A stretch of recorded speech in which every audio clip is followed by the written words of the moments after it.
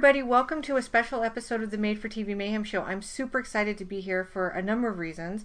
One, because we get to talk about TV movies, which we do every show, but that will never stop being exciting for me. And two, because we have a very special guest. So I'm going to just quickly introduce my co-host, and then we're going to jump in with the guest. So, Dan, are you ready to go with our special Minisode? Okay, my lovelies. Shower time! That's the gym teacher yells that in the movie. Well, you got all the quotes. Yeah. I watched it again this morning, and I just took a lot of quotes. I was having fun with quotes. Yeah, there are some fun quotes. Yeah, there's some good quotes in there. We're also here with Nate, finally, who couldn't make the last episode, but he's here. Hi, Nate. Hi, Amanda. I know you must be excited because we're going to be talking about one of your favorite TV movies, which is The Spell. I absolutely adore this film. So before we get to our guest, who is Jeff Nelson from Shout Factory, I just want to briefly say that we've all sort of been touched by The Spell in different ways. So Nate used to have a podcast called Axe to Grind, which he did at Blog Talk Radio. I think they might still have an archive of it. And he invited me on, I think for the first episode, to talk about TV movies. And one of his picks was The Spell, because it's his all-time favorite film. And that is where I first started my theory that the gym teacher and the lead girl were lesbians. So I feel really proud of that. I see that too. I thought of Fatal Games, the swimming coach, and the. Oh yeah. That's a good movie. As I was, yeah. And then when I was asked to edit and write some of Are You in the House Alone, which is a book that just came out about TV movies, I brought Dan in to write about The Spell.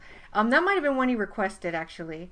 I forget, but I may have. Yeah, it was some time ago, but I did. I just reread it, and it was delightful. Just had a good Such time. Good reading.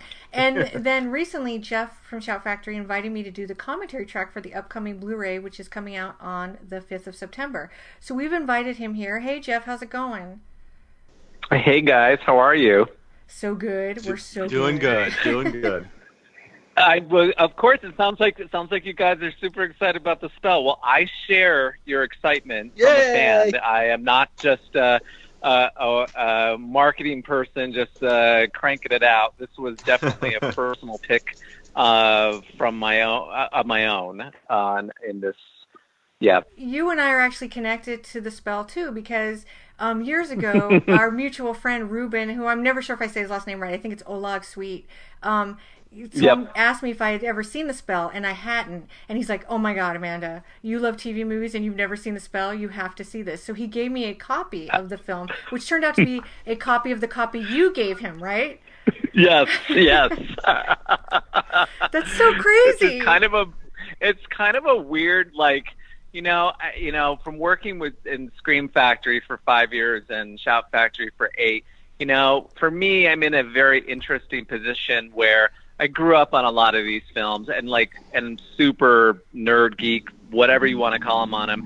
And the fact that they have followed me for so long, and then I've been put into a very lucky position of where I can actually put these out for other people like you and Nate and everybody else out there who wants movies like this is a little surreal. At times I just never thought that I'd be able to get into that kind of position. And The Spell was a movie that, I remember renting on VHS and just kind of, being very amused by it. But I kept coming back to it for years and years and years, and I just never thought that we would get our hands on it. Well, that's a good place to start, because I want to talk about TV movies in general, but since you've already jumped into The Spell, you have a long history with it, and this is kind of your pick, right, for Shout Factory to release. So tell me why, of all the TV movies that you may have had access to, and I know you guys have released, Scream Factory did, right, Are You in the House Alone and The Initiation of Sarah 2-pack. So I know some TV movies are available to you, but why The Spell? So for TV movies on DVD and Blu-ray, unfortunately, believe me, I don't like saying this any more than anyone likes to hear it, but they generally don't sell to a volume that has made them more available. Right. That's why you don't see them as much out there. So when we released the TV Terrors double feature with Are You in the House Alone and Initiation of Sarah, we were testing the waters and seeing how it would do. and it didn't do that great. And Right. some people will say, well, you had a weak title in there, or it wasn't on Blu-ray, or whatever. But we're still a business at the end of the day, and we have to look at numbers. So we pressed the pause button on that. We released John Carpenter's Body Bags, which is a TV Yes. kind of thing, but a little different because it's John Carpenter, and it felt like sort of a mini movie, anyways. And so years went by. A lot of people don't understand is that these TV movies, they're sort of scattered throughout. Some are at MGM, some might be at Universal, some might be at CBS, some might be at Paramount, and so it's kind of hard to even determine where some of these are. We've had a long-standing deal with MGM, and that's how we got movies like The Fog and Carrie and Child's Play and all sorts of stuff. But we've been going through their catalog quite a bit, and we're sort of at the end of it to a degree. And The Spell was a title that I'd seen on there for some time, and we were hesitant on getting it because, well, here it is, it's a TV movie, and we saw what they did before, but we were sort of at a point where it's like, you know what, if we can do X amount of units on this and people actually show up to buy it, then we should be okay. We should be able to make a profit. And who knows? I mean, if it does well, if it does, up to snuff, then, perhaps down the road there's other TV movies we can look at. I don't know of any at MGM right off the top of my head, but God, from a fan perspective, there's so many I would love to have on Blu-ray and DVD. Like, are you? What's the one that is requested the most, and the one that I want the most is "Don't Go to Sleep" with Valerie Harper. And, of course. That's such a great one. Just the pizza cutter scene alone. So, I mean, there are just several of them out there. The Babysitter with William Shatner and Patty Duke and Stephanie Zimbalist. Stephanie Zimbalist. So yes, good. I mean these are movies that like I said, when I was a kid, like 8, 9, 10, I was like, I couldn't see the R-rated movies in the theater, so it was like these were just cheap thrills that I could see on TV. Midnight Offerings would be another favorite, one. yeah. I mean, I'm super excited that another company, I don't recall their name, but this October they're releasing Summer of Fear with Linda Blair, and that's so anyways, I realize I'm going off in tangents and stuff, but that's how The Spell came to be. And I said, you know what, let's get it and let's go for it. And so that's where it is. Well, you've already kind of answered my question, but tell me a little bit about your experience with made-for-TV movies. Like, what's the first one you remember seeing? And I remember on Kindertrauma you did "It's a Horror to Know You," and you said Halloween was one of the first, I guess, the most influential horror film you saw at 9. But had you seen other TV horror movies prior to that? Nope. Halloween 1981 broadcast in October was the very first horror film I ever saw. Wow. And that was it. That set the tone, scared the hell out of me, nightmares for months. I just, I was shell-shocked by that film. And when the shock wore off, that's when I started to dabble into, well, what's this horror film over here? Well, what's this? And then and at that time, those TV movies, some of them that I mentioned, like Don't Go to Sleep and The Babysitter, were either showing first time or being rerun for, and so I got into those. I would say that those were, I'm trying to think of the other TV movies that would, horror ones that would have, that I would have seen. I mean, there was The Midnight Hour in the mid-'80s. So good, yeah. We got requested for that quite a bit. There was The Intruder Within, which was interesting, kind of an alien clone on a oil rig or something like that. I just discussed that film. I was in London and I did a talk, and we did a thing on small monsters. And I don't know if you remember how it starts small, the little alien creature. And Chad Everett, I think goes toe to toe with him. It's this really great scene. And so I'd only seen that movie for the first time this year. And it's really an interesting film. I don't know what my young brain would have thought of it, because if you ever watch the promo, which is available on YouTube, they have a scene where it looks like a couple are having consensual sex, but it's actually a rape scene in the film. Oh my! Yeah, I so forgot about that. yeah, so it's really intense when you're watching the ad, you're like, oh look, there's going to be sex in it, it's going to be sexy and whatever, and then you watch the movie and you're like, oh my god, he's raping her, and Wow. the marketing was so off in a way, but it's a really good little film, I think. Yeah, and some other ones that now that I'm sort of opening the floodgates. I mean, I think Wes Craven did a great job with Chiller, which I Yes. wish had a real proper release. I thought Yes. that it was really scary when I was a kid. He also did a good job. I do have it on DVD, even though it's corny. Invitation to Hell is pretty fun.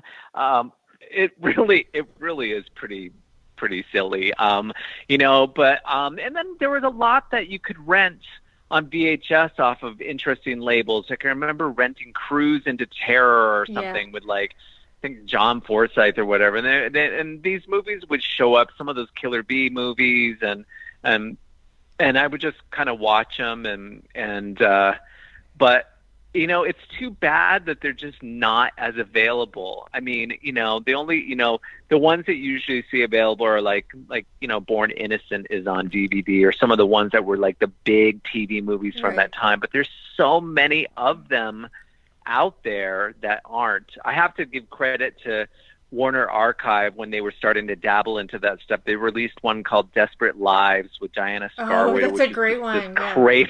It's ridiculous. It's hysterical. Well, it's propaganda. And I bought it. Oh, totally. Yeah. And it's just, but got it right away. I'm actually looking at my library right now to make sure that I'm not missing any TV movie that I'll say, God, why didn't I mention that one? But you guys already know them all anyway. So if I forget, that you'll remind me. But yeah, those were the ones that made I think the impact. So I'm not sure what my next question should be after that. So you've already talked about plans for future releases, and it's sort of vague, and so you guys are kind of looking again, like testing the waters again to see if you can meet a certain quota. You've already kind of talked about movies you'd like to release, like Don't Go to Sleep, but is there anything that's really obscure that you think really deserves a release?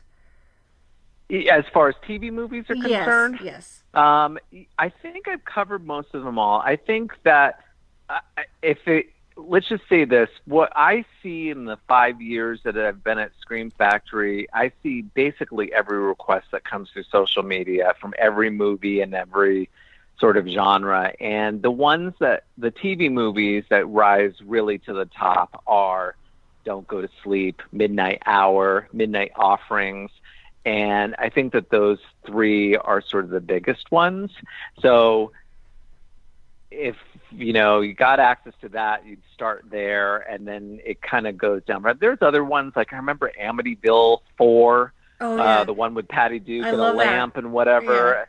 Yeah, it's a fun one. I remember that, and there's some other ones out there, but the ones that get requested the most are the ones that requested. I mean, The Spell had been requested a couple of times, and I definitely want to let your listeners know just kind of how much kind of love we put into the release. It's hard with older movies in general. It doesn't matter if it's TV movies or theatrical films or whatever. It's all about how good were the elements to work with, and what kind of shape they're in, and all sorts of things. And so with A Spell, what we had access to first was what is currently available on some streaming services, which is a 77-minute or 75-minute cut. And when we got this, I told my other Scream Factory partner, Cliff McMillan, who is our Blu-ray producer, and he works in acquisition. I'm like, we really need to try and find this longer cut of the film, because this is the longer cut of it is what was released on VHS back in the 80s. And although if you went on IMDb and searched around, a lot of people don't really know that there's added scenes or that there was a longer cut. I remembered it, and so we had to bug MGM and we had to go through certain stuff, and alas, we found it. But there were certain things about it that the audio is a little off, and we tried to dehiss it as best as we could. There's things, So I think that with the parameters that we have to work in, I say that diplomatically, and the resources that we have available, I'm really pleased with the way that the film turned out. But, it is not, as we all know, it's not Gone with the Wind. It didn't go through a 4K scan restoration and a cleanup that is, that's yielding a lot of units. But I think it's really good. I hope none of this is boring, you guys. No. Oh, go ahead, Dan. Oh, I was actually, that was going to be, I actually had two things I was going to say. One, God bless you for releasing Green Acres, the complete series on DVD in a few months. One of my all-time favorite shows. And two, nice. I was going to ask, what sort of elements do you have for films like this? Because I thought when you did the previous double feature DVD, I figured maybe there were possibly maybe no film elements available, or. So that the first double feature DVD release, I have to be honest, I don't know. I know that why it came out on DVD is either at that time it was a little too risky. This was back in 2014 when the brand was still launching. Sure, yeah.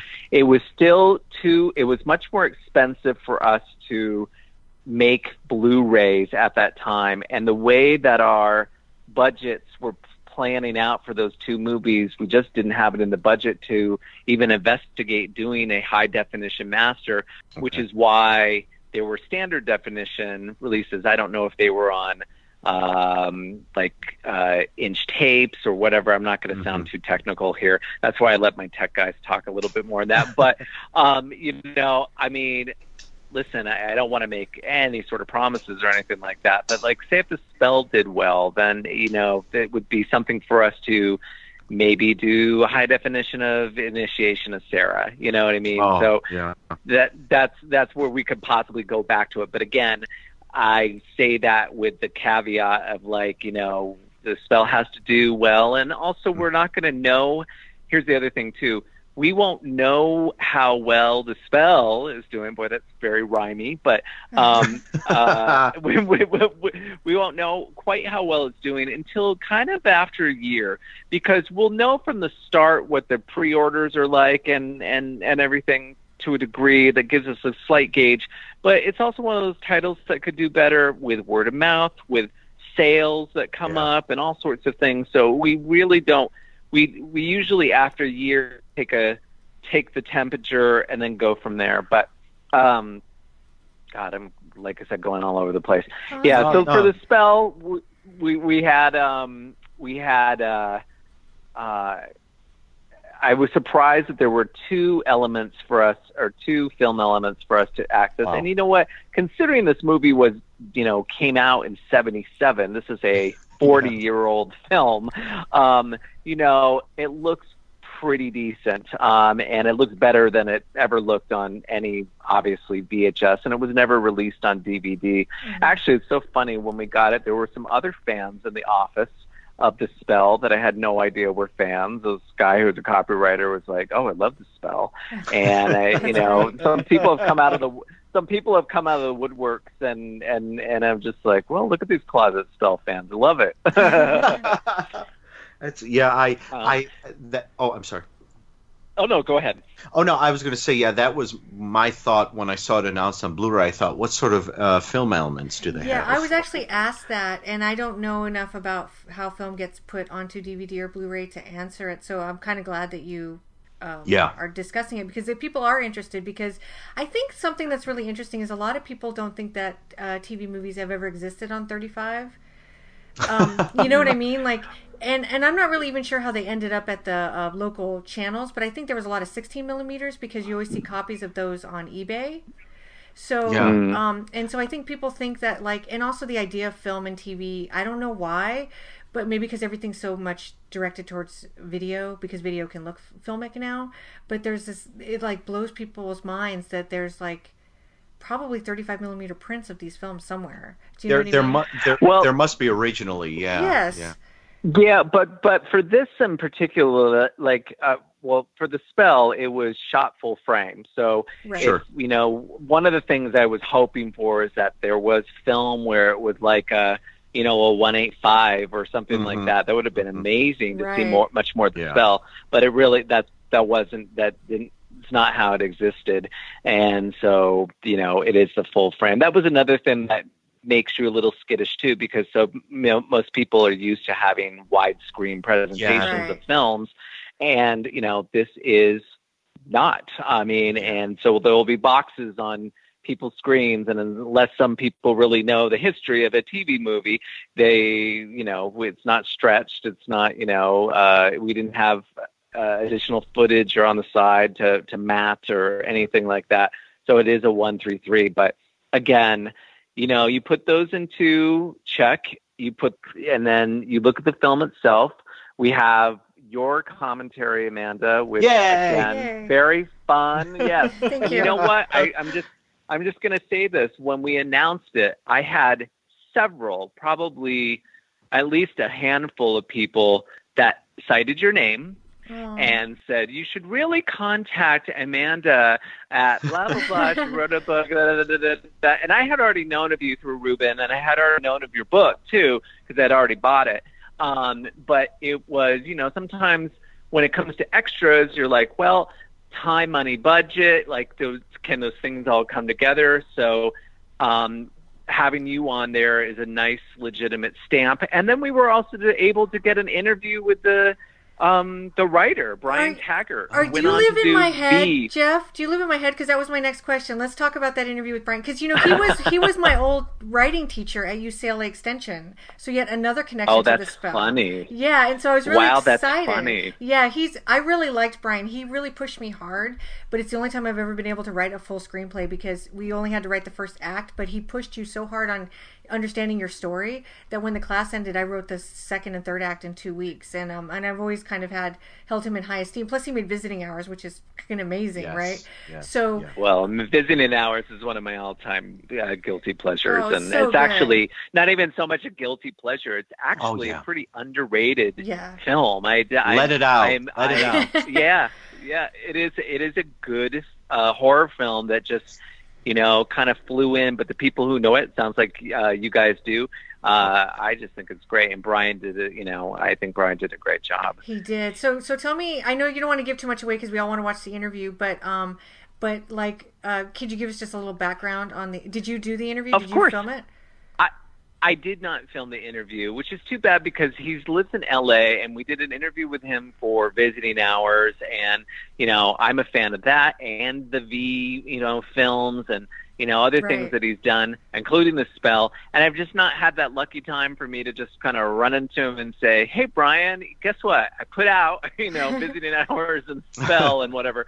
But no, we had a guy here in our production team that, I wrote the questions for sure because I just know the film, and he went and shot him, and I watched the interview, and I think it's really good. I think there's some interesting things in there about who the spell was based on that I was like, wow, okay.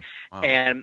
And also just kind of the Carrie connection. And we always, in this film, I got to tell you, a coworker today watched it last night just by sheer coincidence, and he was telling me, he was cracking up. He goes, I find this a very fun movie, but it really is a chubby Carrie. And I laughed because it's kind of true.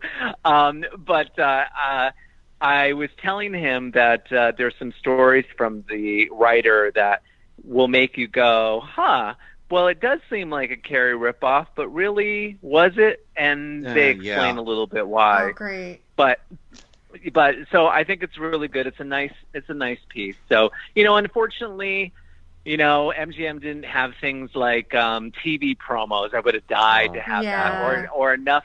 There was no imagery whatsoever for us to do, say, like a photo gallery, or anything like that. People ask, why didn't you go to Lee Grant? Well, we've tried going to Lee Grant on visiting hours, and believe me, if anybody would want to talk to Lee Grant, it would be me. I love her from everything from Airport 77 to the Swarm and Damien and Valley of the Dolls. And I'm like, to me, Lee Grant has been in more of my favorite films. So, it would be great. But, let's be honest, if she turned us down for visiting hours, she probably wasn't going to come to the bat for The Spell, and she's also, she's older, and I don't even know if she lives here. So that's the other thing too, is logistics and times, and you sometimes have to be realistic. Right. We don't know where Rita, Susan Myers is. God, that's that's the other thing too. Another dimension, Yeah, we come out with movies. The movie Deadly Blessing, from Wes Craven, in '81. Starred Maren Jensen from Battlestar Galactica, I believe. Yes. And yep. She did this movie, and no one knows where she is. She just vanished. It's crazy, isn't it? And that's such a like a unique name. Well, I'll tell you, there's an actress, and I won't say who it is in case she somehow stumbles on this, but she'll know when I talk about it. She disappeared from acting, I guess, in the 90s, and I'm obsessed with her. And one day I sat down in front of my computer, and I researched her, and it took a couple hours, but I found out she got married. Then I found out who she married. Then I got his name and added her first name to it, and I was able to locate her at a very small town in California where she's working now in a library. And which is great because my degree is in library science, and I was going to school at the time. So I found her work email, and I contacted her, and I never heard back. And I kind of don't blame her, because if I got an email at my work from a stranger saying, "Oh my God, I know who you are, and I know where you live," I would not respond to that either. But I can find people. So the fact that I wasn't able to find Rita, not that I looked that hard, or Maren Jensen, and I have looked for Maren Jensen as well. I mean, it's really weird the way these people fall off the map like that, especially when we're so connected. Because if I could find this woman and she was deep, then these other people are real deep. That's all I'm going to say. Well, a great example, we came out with a film that sometimes feels like a TV film, except for all the gore and stuff that goes in it, is a 1977 film called The Sentinel. Christina Rains. Oh, I love her. Yeah, and I love The Sentinel. The Sentinel is one of my favorites. Well, we through a contact got her out of sort of, I wouldn't say hiding, but we got her out of where she was from to do some commentary. She didn't want to do an on-camera interview or whatever. And I won't say her occupation or anything like that, but sure. I mean, she really, she lives in California, but she does a job that you just get completely 180 degree different from what she is, what people know her for. And, she looked similar, but not, I would never recognize, you know what I mean? And so some people, and believe me, after being in the business, not just Shout Factory, but in other companies for a while, I could understand the temptation sometime of just saying, you know what, maybe I should just work at Trader Joe's and move to a small town and whatever. Yeah. There's a lot of politics and personalities, and there's lots of perks, don't get me wrong here, but then there's also, I mean, that's just, I've lived out here in Los Angeles since '91 from a small town in Vermont, and it's been a wonderland ever since, with all sorts of stuff. So, but I'm not surprised when actors do, kind of check out for whatever reason, but but a lot of them stay around and they do conventions and they're willing to talk. Sometimes they're willing to talk if you pay them money, and that's totally reasonable. But some of them ask for money that were like, we can't do that. It all depends. Everybody is very different when it comes to us approaching talent or cast and crew, and we're just so grateful over the last 5 years that we have just had some amazing people from behind the scenes to the full front leads and directors just come to the table and basically put their historical stamp on our product, and for other people to have. That's why people collect it. They want like I don't want a digital file. I want something tangible, you know. Yeah. And now we're able to do that with this spell. Yeah. And I'm really happy about that. That's really exciting, and you're kind of a hero for us because, you know, I've been writing about TV movies for a long time, but they seem to be sort of coming into favor for some reason. And I'm not saying because my book came out, but around the time of that release, no, I actually, no, the truth is I spoke to somebody at Warner Archives, and he said that he's been seeing it over the last couple of years too. There's been an interest, and what I think part of that comes from is that with the internet, everything is available, but so much is still lost, and real cinephiles are really interested in lost films, and TV movies are sort of the last frontier. And so I think we're coming into a sort of where they're becoming more in vogue because they're these things that nobody had any realization even existed up until like just the last couple of years. And I know YouTube, and I don't want like to promote illegal streaming, but YouTube is a big part of that because things have become accessible through them, and like weird titles have popped up. And there's actually a movie that was made in 1968 or 69, I guess, and it was preempted for the moon landing, and it never re-aired. And interesting. Yeah, and luckily it re-aired in like TBS picked it up like in the 80s or 90s, and somebody taped it and put it on YouTube. And but nobody had seen it in its original run.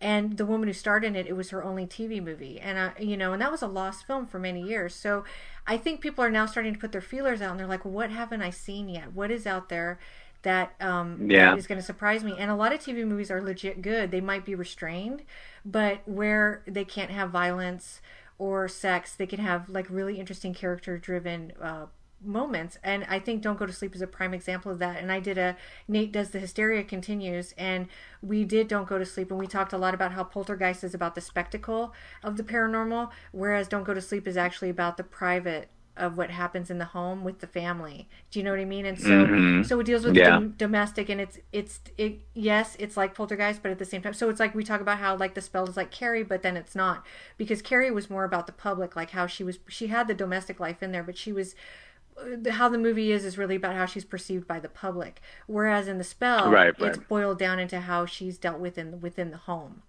And and that's what makes it different and interesting. And even though it was available on VHS, it still hasn't had a real legit home video release in many years. So you and the people who are doing Summer of Fear are a big deal to us right now, and a lot of people on my social medias are very, very excited about it. And I hope that they all have pre-ordered it, and if they haven't, they should get it. It's going to come out right before then. But it's really great to support these films legally, because then we get things like Brian Taggart's interview where you talk about the historical stamp, which I think is so important, that these movies are preserved in a way that they deserve to be preserved, and not just like a shitty upload, which is great because there's so many movies I wouldn't be able to see otherwise. But to have them restored to some degree, and also have somebody like Brian Taggart sit down and tell you these things that he's going to tell you in this interview, it's so freaking important. So well, and your commentary as well. I think that you know, the other thing too, what I liked about your commentary is that there was a nice balance of like addressing the unintentional humor that's in the film, and then the layers that I guess I probably wouldn't have seen because I don't look at it as much, but you brought in like some of the subtext and stuff. And I think that's very interesting because sometimes, you know, like I watch movies and I just kind of let them wash over me. And then when I get, you know, I'm just going to say the smart people like yourself that go deeper into the film and bring out some stuff, I'm like, oh, yeah. Oh, okay. All right. I got it. All right. There's another layer. You know, I often wonder, you know, to myself, especially in my eclectic taste of movies, I'm like, why do I love this movie so much? And then at some point, I've just accepted that I just do. You know what I mean? I can read all about it. I can hear all the stuff about it. Sometimes you just like things just because you like things. Yes. And, you know, our mutual friend Ruben came over actually recently to watch The Spell. I wanted him to come over, and I hadn't seen him for a while. And, you know, I thought it was amusing because I've known Ruben since, God, 99 or 2000 or whatever, and just so funny that this movie, continues to carry us. And we were having a good time with this. This doesn't spoil anything to anybody, but my God, if you had a drinking game every time somebody said banana cake in this damn movie, you would be drunk. There's even in the longer cut, it's like, okay, we get it. You like the banana cake at the restaurant in the first 15 minutes. Even the guy who watched it yesterday brought it up, and we were just laughing because we were just like, got it, banana cake. You're obsessed with it. That's hilarious. I don't actually, it's funny because when I called Dan, he talked about the banana cake, and I don't think all the subtext I was trying to dig up, I missed the banana cake. I missed it. Oh no, but it's one of those things. That's what I love about The Spell is that there's actually some good acting going on there. Yes. I mean, I think Lee Grant is great. I think all the actors are doing a pretty good job there. But it is balanced with the 70s smoking in the kitchen and the inappropriate, like father saying she's fat, let's put her on the grapefruit diet. Like, I mean, these are things you don't do now. And then it just, it has charm, and it will continue to have charm. And that's why we like these retro films. They take us back to a time where, for a lot of people, those kind of TV movies take us back to, the 70s and after school specials. Yes. and lunch boxes and all that sort of stuff. And and that's where Shout Factory in general as a company is really good at doing. I mean, you just said it earlier. But I believe, Nate, you said Green Acres, or was it somebody else? I apologize. Dan said it. That's okay. Oh, that was me. That was me. But so, we look, nostalgia always going to be appealing, especially in this weird world we're in right now, where we want to escape back to when I was a kid watching Halloween in 1981. I mean, you want to go back to your comforts, and so if The Spell is bringing comfort for a lot of people, then that my job is done in that regard. I'm happy to really be talking about it. I think it is very wild that this movie just continues to be in my life for some reason, as a lot of these movies are. Yeah. Yeah. That's awesome. So I think since we've started talking about The Spell, I thought we could all just sort of do a non-spoilery discussion of it. I think you started really well with the banana cake. There's a lot of stuff in there. I think the thing I want to bring up, and I want to talk to Nate too, because it's so funny. We got some feedback about Nate, and some people are like, I forget Nate's there because he waits and then he says what he needs to say, and he's very succinct. But Nate and I had a really fun discussion about this when we were podcasting, but I don't remember if we talked about how horrible Rita's father is in this film. I mean, he is terrible. He is horrible. And the more I watch it, the more I was like, oh, he has to be the worst dad ever. And I think I even said on the commentary, because I just seen The Stepfather, that I think The Stepfather was a better father than James Olsen, because at least he tried to meet Jill Schoelen halfway, right? He worked with it. And Nate, do you have any thoughts about James Olsen in this? Well, I mean, he wasn't very nice. I mean, he was nice to Helen Hunt, but not to Rita. That's an interesting... No, not to Rita at all. That's an interesting dynamic, because Helen Hunt is the pretty, perfect daughter.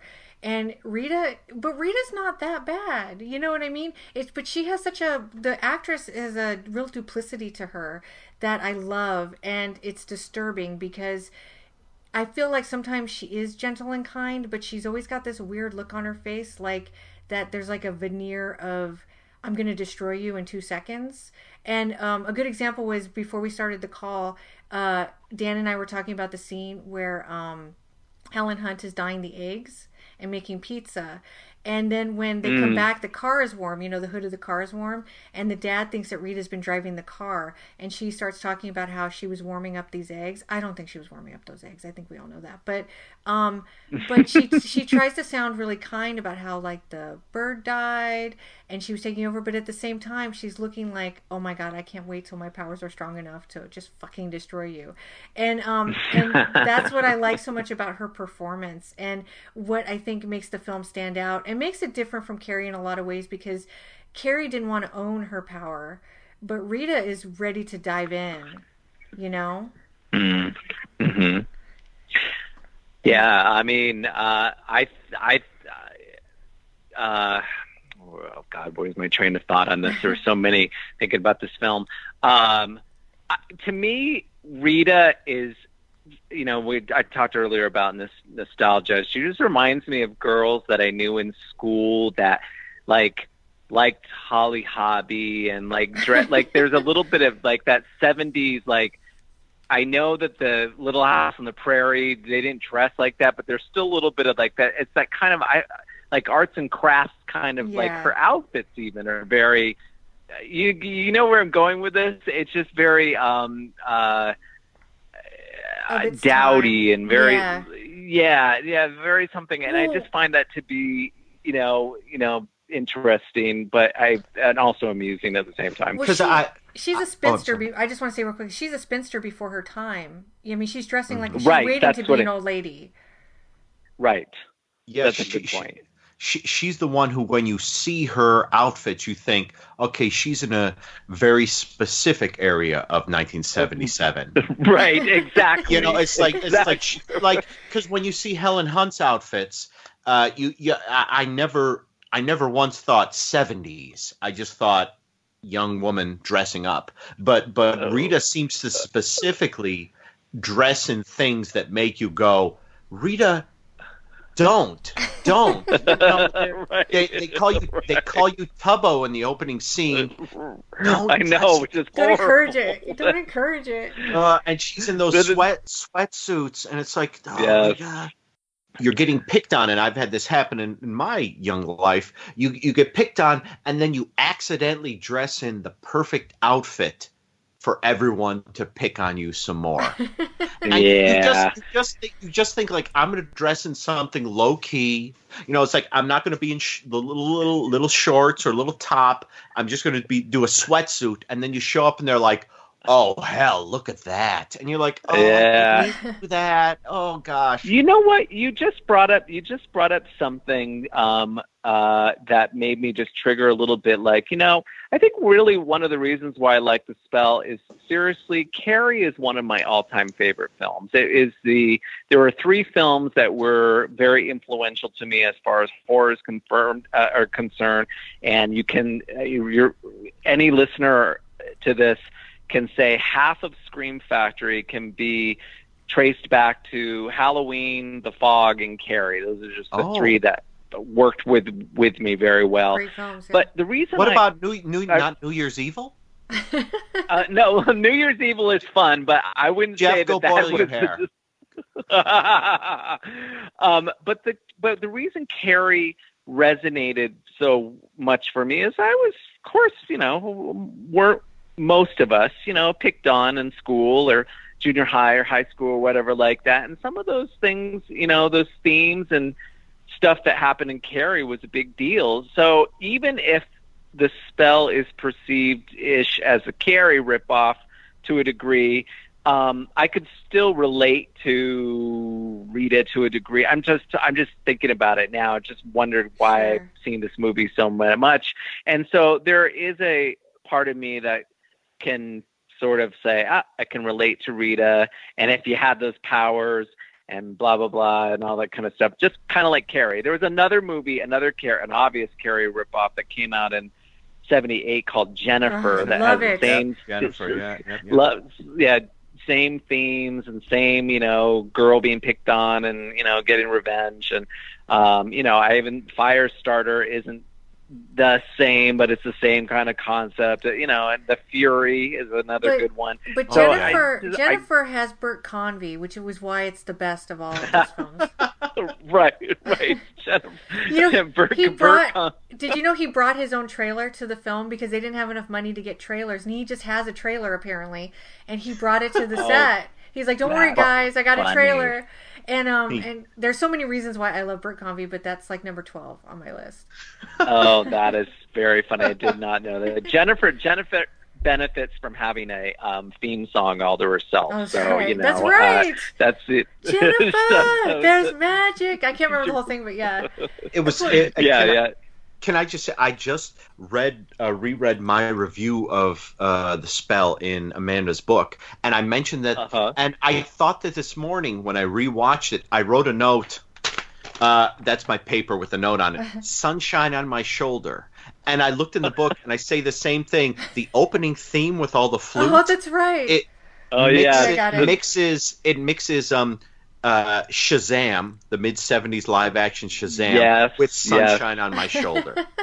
Yes. And I was like, wow. It is very from that time period. You're right. Yes. Like, that time period is also, as a kid, kids are watching Electra Woman and Dinah Girl and Marty Krofft. I mean, it has that feel to it. And what's really funny is that I can't mention the project, but I just interviewed an actress a couple of weeks ago, and the subject of TV movies came up, and she was telling us that, and you guys already know this, but like, boy, at the time, the launch of a TV movie was a big deal. Yes. That's why you had an Oscar-winning actress like Lee Grant in there, or Linda Blair, or, some of these actresses that were in some of these big TV movies because they were a big deal. And we also, people, new generations don't even understand the concept of this unless they're doing their homework. There was only 3 stations, people. It was CBS, ABC, and NBC. Right. That was it. We only had 3, and they were all vying for advertising dollars, and they were all vying for people to tune out one show to another or whatever. So at some point when, the 70s were just so crazy with all of their films in general, like The Exorcist and, all the kind of stuff too, naturally TV was going to get a little bit more edgier and, All the Family and all this kind of stuff too. So these TV movies, I think are just an interesting response to the 70s, and that's why we love them, Yeah, well, they were certainly looking. I'm sorry, just real quick. They were just certainly looking at their theatrical counterparts and looking at we did a thing on the women in prison movies, and which were huge. In the 70s. I love those. Yeah, and those the ones. TV movies. There were several of them, and they did them all differently. Nightmare in Badham County is probably the closest to I love Nightmare in Badham. It's so good. It's so good. It's intense. And so I'm not surprised that you could call this a Carrie ripoff, or that the paranormal in and of itself was very popular on television, because that's what was doing really well with Rosemary's Baby and The Exorcist and The Omen. And so they were looking at these big market, these movies that were making big bucks, and then they were doing things like The Possessed, with Joan Hackett, and The Spell, and The Initiation of Sarah. Oh, and also look what's happened to Rosemary. Oh God, Rosemary's yes. Baby. Unfortunately. And Revenge of the Stepford Wives. Right. And, I mean, they were really doing a lot. God, it's so funny. You start talking and the floodgates open. There's so many out there. And don't even get me started on all those prison movies. There's one with Lois Nettleton that I wish was on covered that. DVD. Women in Chains. Isn't it? Oh my God, it's a great TV movie. That's an interesting example. I use it all the time because Women in Chains was for many years in the top 20 highest rated telefilms of all time up into the 80s. It did phenomenally well when it originally aired, and yet it's lost. It's never had a home video release, and so apart from when we talked about it for 90 minutes. I think. But you know what I mean. But I mean, it's so interesting that these movies had gazillions of people watching them, and I mean it did as well as The Night Stalker, you know what I mean, when it originally came out, and everybody remembers The Night Stalker, and it's available. By the way, we do get requested for that quite a bit too. I don't know where my mind was. We get requested a lot for The Night Stalker. That did have a DVD release. Are there film elements available for Night Stalker and such? You know what, I don't know until we actually acquire a film. Oh, okay, got it. Legally, then I don't know what they have, unfortunately. God, all these movies, talking about all these movies are making me sad that they're not available. Yes, that's the goal. I know, Jeff. but yes, please, but Jeff. but not sad. Well, believe me, there's something to be said for the power of one, but in this case, I don't own the company. I don't, control the funds. But what you're doing, though, you're testing everything out. And even if The Initiation of Sarah and Our Young House Alone didn't meet to expectations, it became available. And it's out there, and it's in a format that's physical and that's legal and that people can access. And so, yes, I want the spell to do phenomenal, but at the same time, just the fact that it's getting this kind of treatment is such a big deal. Like, we can't overstate that. And so when I say, Jeff, I'm not expecting you to go out and be like, hey, everybody, we got to release Women in Chains next month on DVD. But like but you work for a company. Escape with Christopher George. You work for a company that's pioneering this idea of TV movies, and not just in those 50 packs where they're just, hey, let's get a video transfer and just throw it out there. And that's great too. Trust me, I own those. But like where you're legitimizing these films in ways that they, that like other communities have become interested in them, that are interested in picking up physical media. So what you're doing, even without releasing these films, what you're doing with the spell in and of itself is a really big deal.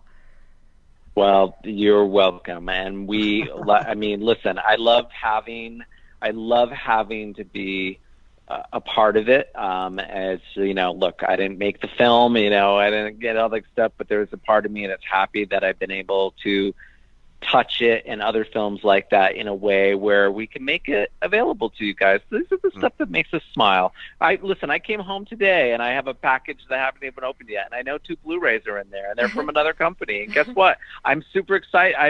I'll watch them after this call. You know what I mean? Like, we you enjoy what you enjoy, and there are fans. It's funny, there are fans of this stuff. There may not be in the numbers that we would like to have, but there's enough. And obviously, for you to write a book and for us to put some stuff out, I just hope we can find more, and more people can just kind of say, "Hey, I remember this film," and look, your book came out this year. The Spells came out. Summer of Fear came out. Maybe there's other things that are being brewed at other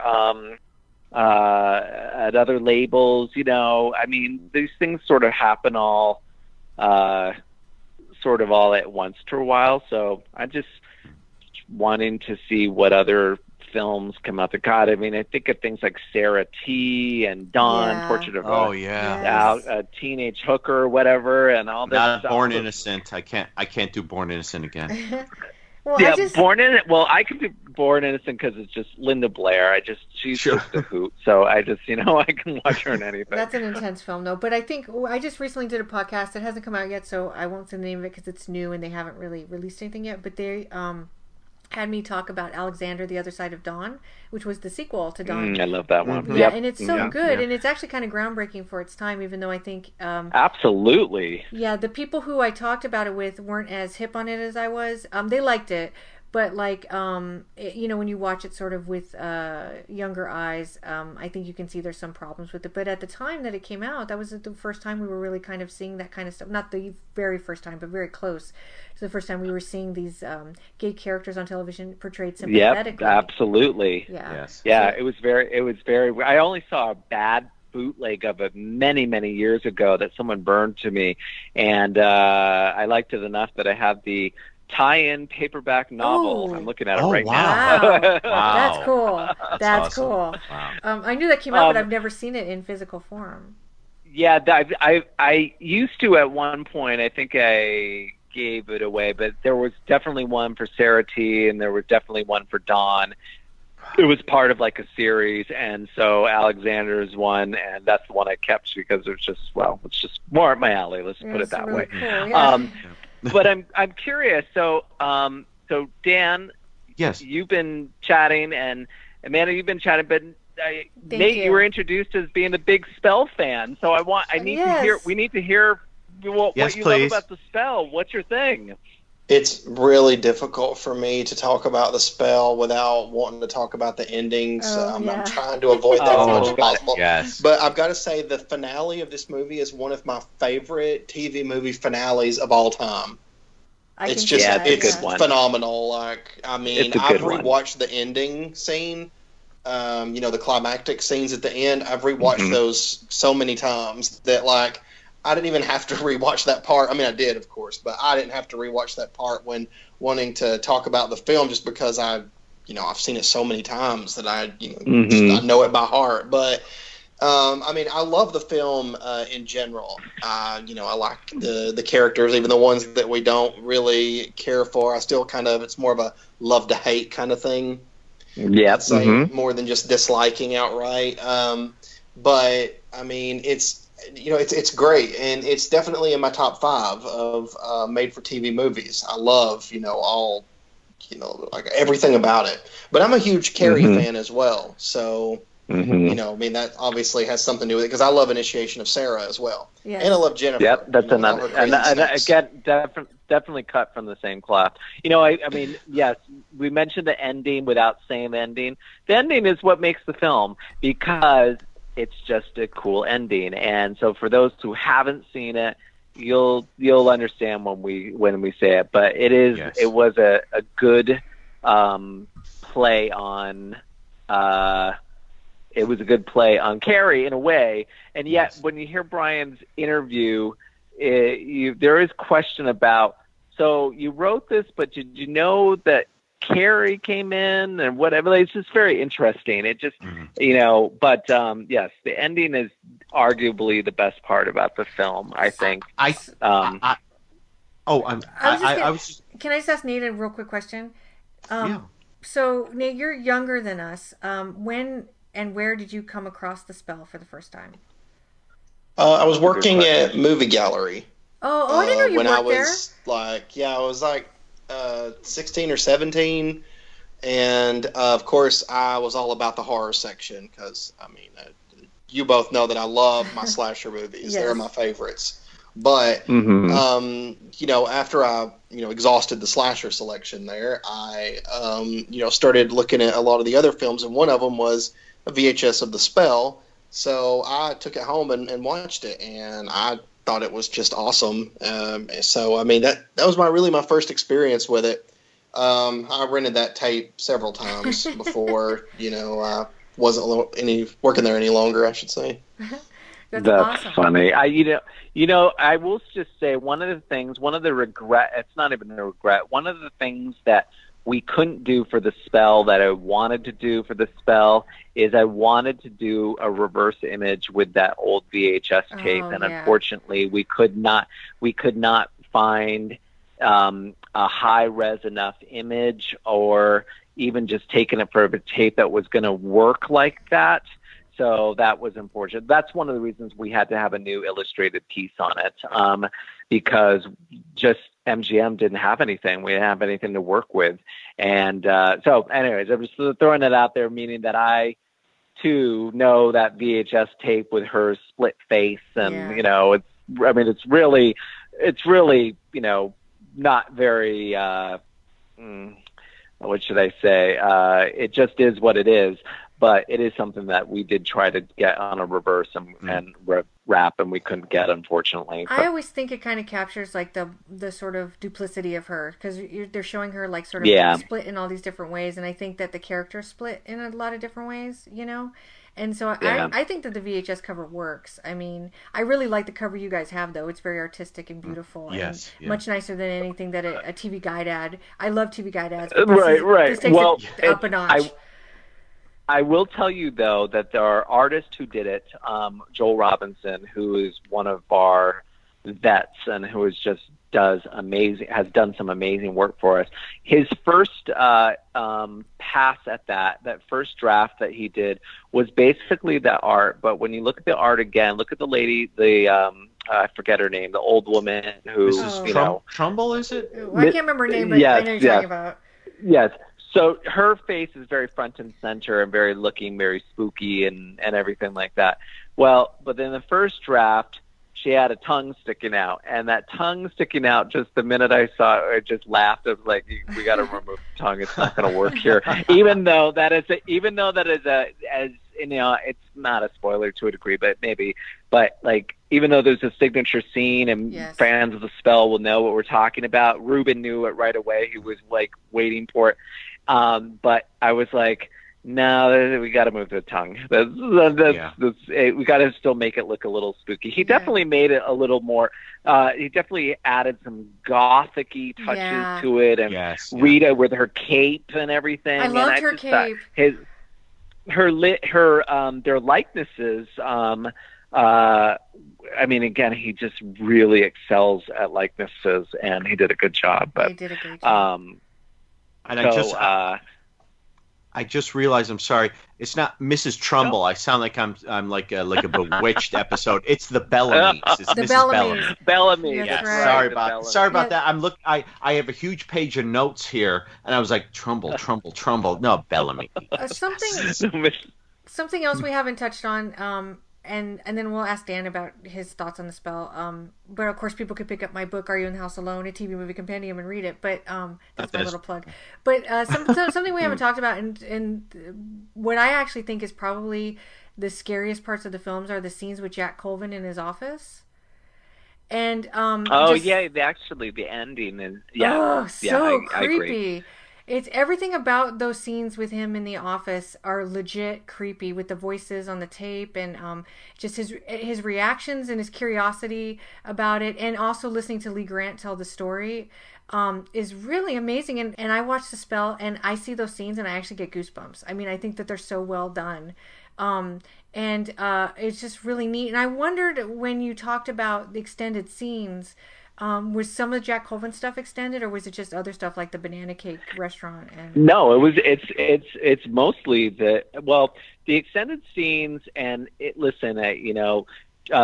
your people who are buying The Spell, I'll give you a little bit of a hint of finding out what some of those extended scenes are. You'll hear a little bit of a different audio. It's not like it'll be a little bit more of a pronounced hiss on those extended scenes, and unfortunately we just didn't have the budget to be able to take care of it and match it as much as we could for the other stuff. The extended scenes are him in particular, because if you go to the shorter scene, the movie ends with the climatic scene we're all talking about and goes right to credits. That's how I remembered it. Yeah, the longer version has another Jack. What was his name? Jack Coleman scene. Jack Coleman. Yeah. Or no. Yes. So the Jack Coleman scenes, I believe, are Colvin. I'm sorry, it's Colvin. Colvin. Okay. Yeah, I was thinking Jack Coleman is Stephen Carrington from Dynasty. Yes, I'm like, that cannot be right. Those I believe are some extended scenes or longer scenes. There's also a long scene with Lee Grant talking to James Olsen in bed and talking about Rita and talking about stuff like that. And I remember Ruben and I going, thinking, yep, longer scene, because it just was a lot more talky. And I don't remember. And plus, we could hear a little bit of the hiss. But it is mostly talking scenes. Actually, the banana cake scene, in the shorter version, they're right at the restaurant talking. In the version we have, they're shopping outside, window shopping, and they're talking about, let's go to the restaurant and get some banana cake. So to tell you, Ruben and I were very hungry for banana cake after watching this. But anyways. So Dan, Dan, tell us your experience with The Spell, how you came across it. Well, let me just start by saying that when I watched it,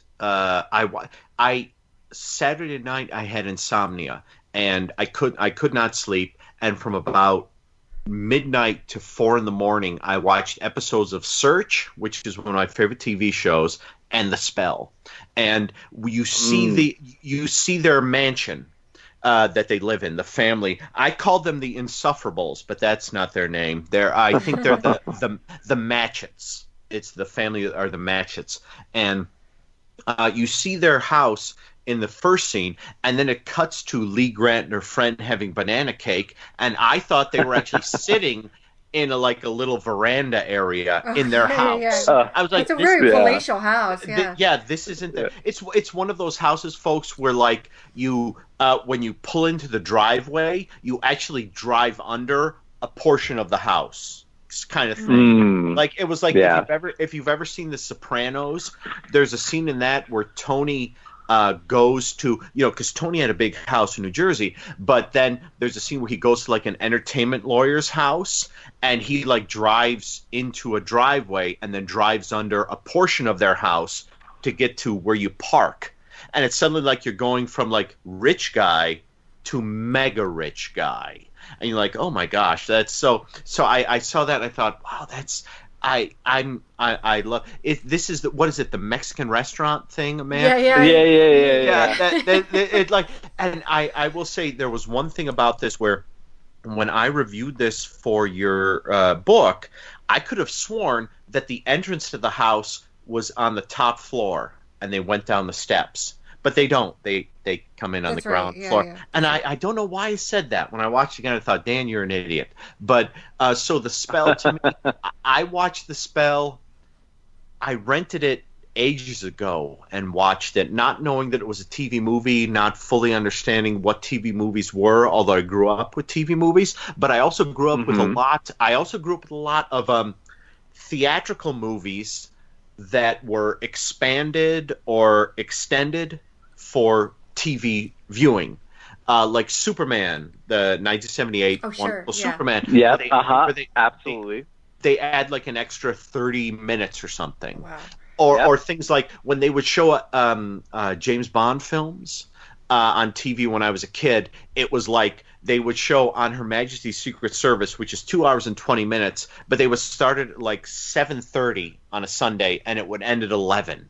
So they'd stretch it out for 3.5 hours. And it was my family 2 hours into it would be we're going to bed, and I'm I'm here, I'm staying. So it was so I didn't fully understand when I watched The Spell what a TV movie was, although I knew that the fade outs and fade ins were not normal for movies. But I saw The Spell ages ago, and then Amanda, when you and I first became friends, when I asked you to proofread my Happy Days article about Fonz jumping the shark, so long ago, I think you asked me if I could review some things for your book, and I want to say I asked for The Spell. I don't fully remember.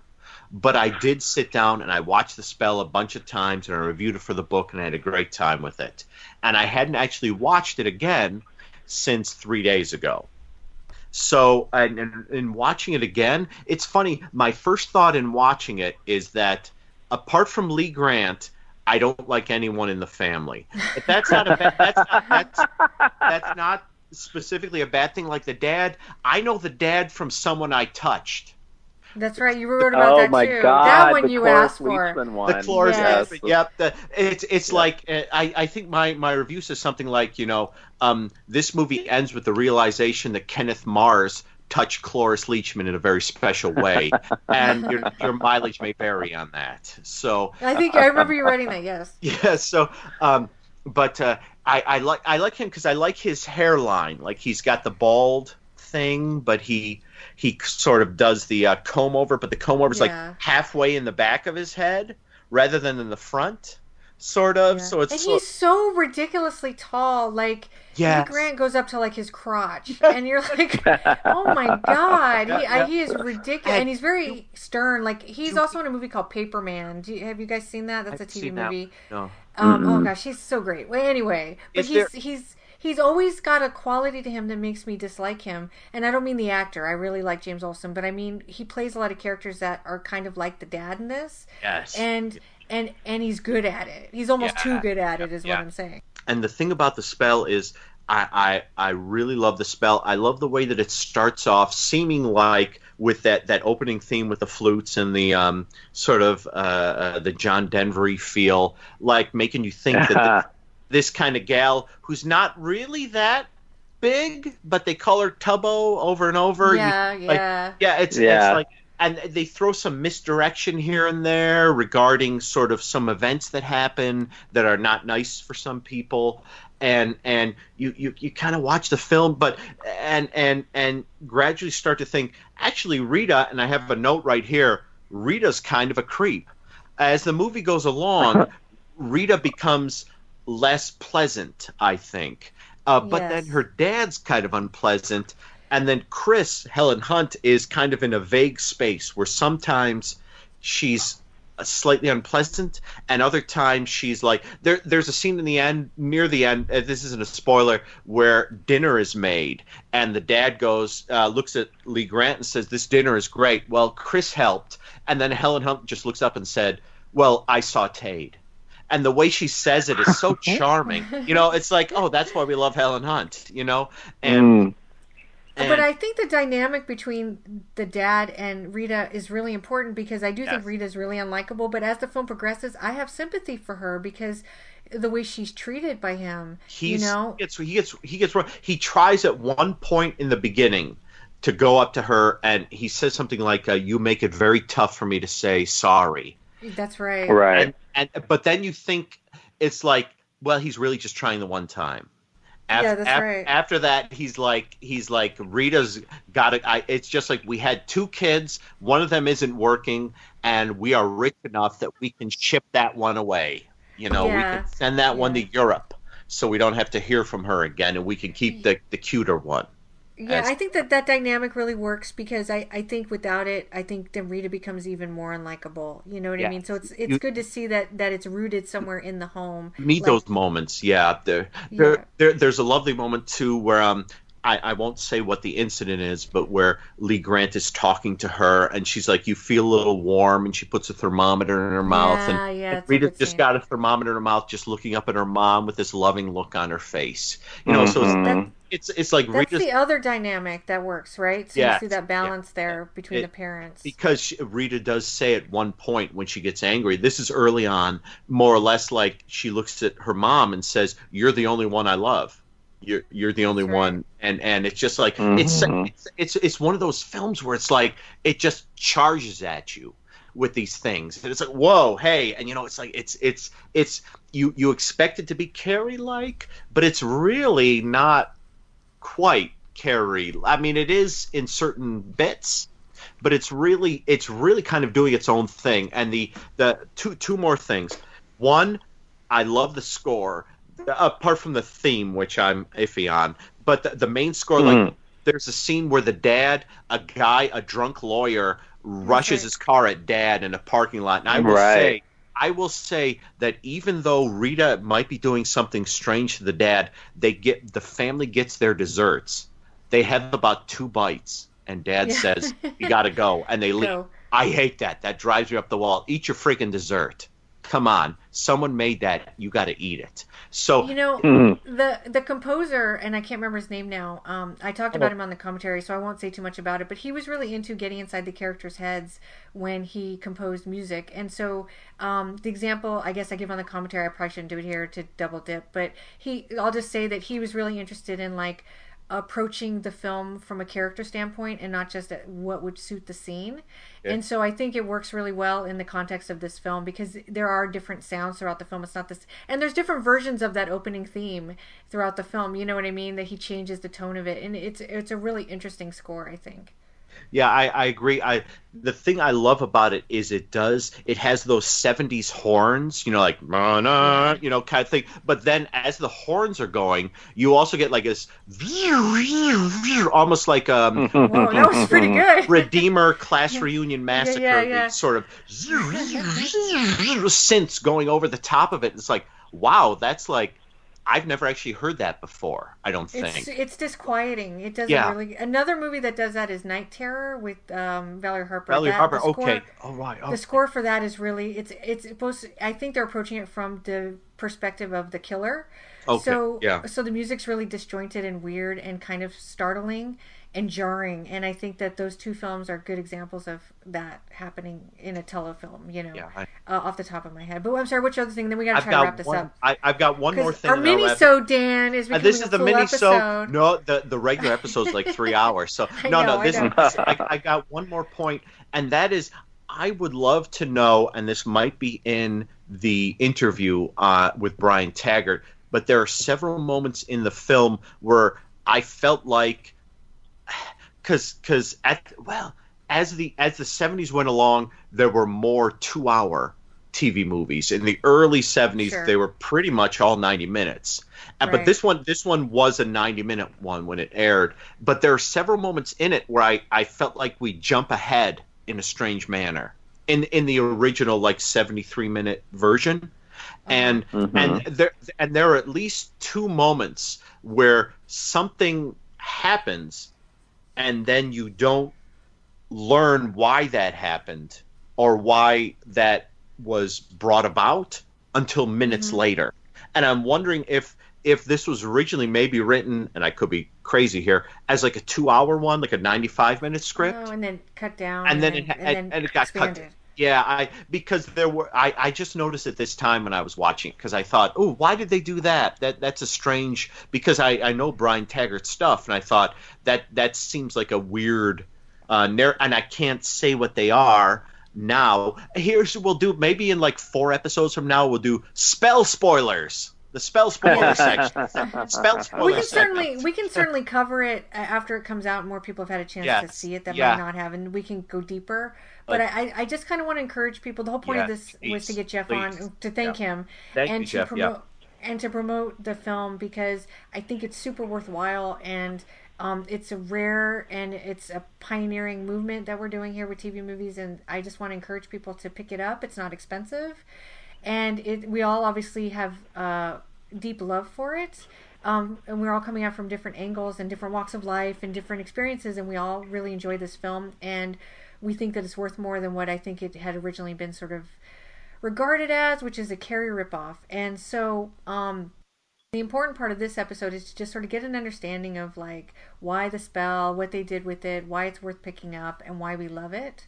But eventually, we can match this up. By the way, I have to say, I'm really heartened to hear that so many people want to see Midnight Offerings on released video. Me leading that pack for sure. I mean, that was one that I remember begging my babysitter at the time, please let me see this, and she wouldn't because it was too young. But I mean, the whole concept of having the stars from the Waltons and Little House on the Prairie have powers towards each other. I mean, was just something that I was tapped right into Carrie. I mean, it was another Carrie example of. It's so good. That's a TV movie that in my lifetime, I mean, I always loved it. Growing up, I loved it. It used to play a lot on my local channel, so I got to see it a lot. But as an adult now, going back and visiting it, I can't get enough of it. I watch it every couple of months, and every time I watch it, I just love it even more. Speaking of dynamics, there's just so much going on, and so it's interesting to see. So something that I talked about also at Miskatonic was I talked about paranormal. Female-driven paranormal telefilms that were responding to second-wave feminism. And 3 of the films I talked about were The Initiation of Sarah, The Spell, and Midnight Offerings. And so there's a lot going on in those films that are worthwhile. Plus, they're highly entertaining, and I think Midnight Offerings is one of the most entertaining TV movies I can think of off the top of my head. I would agree. I think it has a lot of fun layers to it, and again, it also came out in 1981, which was, Nate, you had already said this. I'm a slasher fan myself. 1981 was ground zero, for horror films. There was a horror film that was coming out theatrically every week, and there was probably a TV movie or a rerun or something happening every 81 and 82. It was just for a generation of people, it was just we were just onslaughted with horror films. It was a great time. It was that time where if you watch sneak previews with Siskel and Ebert, they were annoyed every single week that it was like, oh, My Bloody Valentine, The Unseen, Humongous. Oh, they were just going nuts. They were annoyed, but they were annoyed, but all of their previews just made me like. I remember when they ragged on Friday the 13th, the final chapter, and I was like, I can't wait to see it. Like, I mean, it's just that minute, like, it didn't matter, but that time period is so. Again, I don't think no other generation will ever understand it unless you were in it. It was just like, I mean, because the other genre that was happening in that early 80s stuff was Porky's ripoffs, so it was like the horror. It was horror films and horny teens, and it was like that. Oh, what a time! It was everything. It was everything. Yes. It was everything. I mean, it was just crazy. But Midnight Offering came in like smack dab in the middle of that, and also Don't Go to Sleep. So yes, I just, I hope that The Spell finds some new fans. I think this podcast has done it a lot of justice just talking about it. If you've never heard it, I think some things that you guys have all brought up that are pretty intriguing. And it is a good movie. We did the best that we could on the release. I really hope that people like it and the fans like it. I know I do. And it's one of those, it's funny. We have put Scream Factory this year is celebrating its 5-year anniversary, which is nuts. And we have put up, yes, it is. It's nuts. And we've put up close to, we're going to cross over 300 releases in October. It's just insane. Oh, good gravy. Wow. I have the battle scars mentally sometimes on this. But I don't collect all of the Scream Factory films, even though I had a part in all of them. I know that years from now or whatever like this, there's just certain movies that I don't care for in our catalog. And you know what? Cliff, my other partner in Scream Factory, would say the same thing. So I will pick the ones that I love and that I like to think that I've put a special touch on, and The Spell is definitely one that I would say that I was a ghost producer on. So Yay. Very nice. Well, we're super excited. Yes. We're so glad that you could take the time to come and talk to us and give us some of the background of the film and how it came out. It's amazing, and it comes out September 5th. This episode I'm hoping to get up over the weekend so people will have time to pre-order it through Amazon if they want.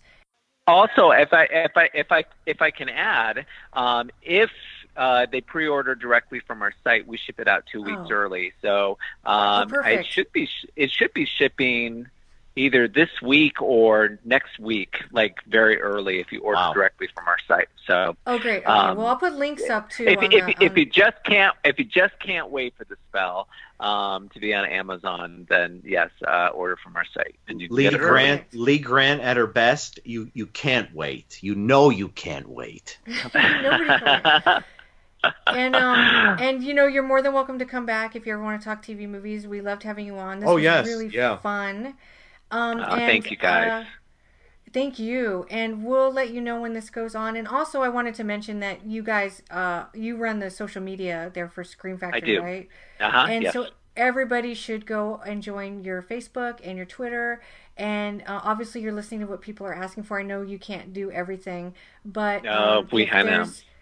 But if there's something you want to talk to Jeff about, you guys have a really good Facebook and Twitter, and you're obviously paying attention. So everybody, go sign up to that.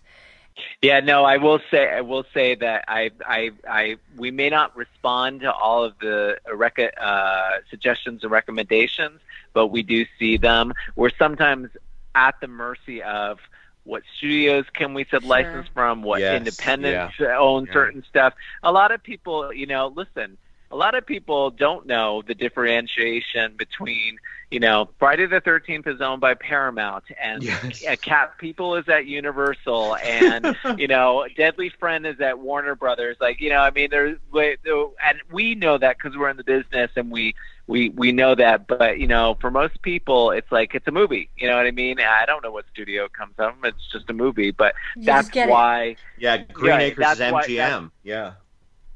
Exactly. That's why things are just sort of splintered out. And sometimes we have to, and we have no problem doing it, just have to, you know, say, hey, sorry, we can't get those rights. And that's when people go, oh, right. Oh, what are those things? And that's where it gets into the complicated stuff. But I wanted to say that please, you know, whether this makes the podcast or not is your call, but send me an email when your podcast is live so I can share it on Scream Factory. Oh, great. Pages, because I think that I'm like, hey, if you want to hear about the Spell and TV movies, because we have a very large and very, a very vocal group. So people that will be interested in this, if I post it on the Scream Factory channels, you'll get a nice bump, I think. Good, that'd be great. Thank you. Yeah, we'll definitely do that. Okay. And then we're going to go. So good night, everybody. Thank you, Jeff. Thank you, Nate. And thank you, Dan, for coming out for our special episode. Thank you. Our next double feature is going to be Crowhaven Farm and Bay Coven. Join Scream Factory's Facebook, and let's all support TV movies. Good night. Woo! Yay. Good night.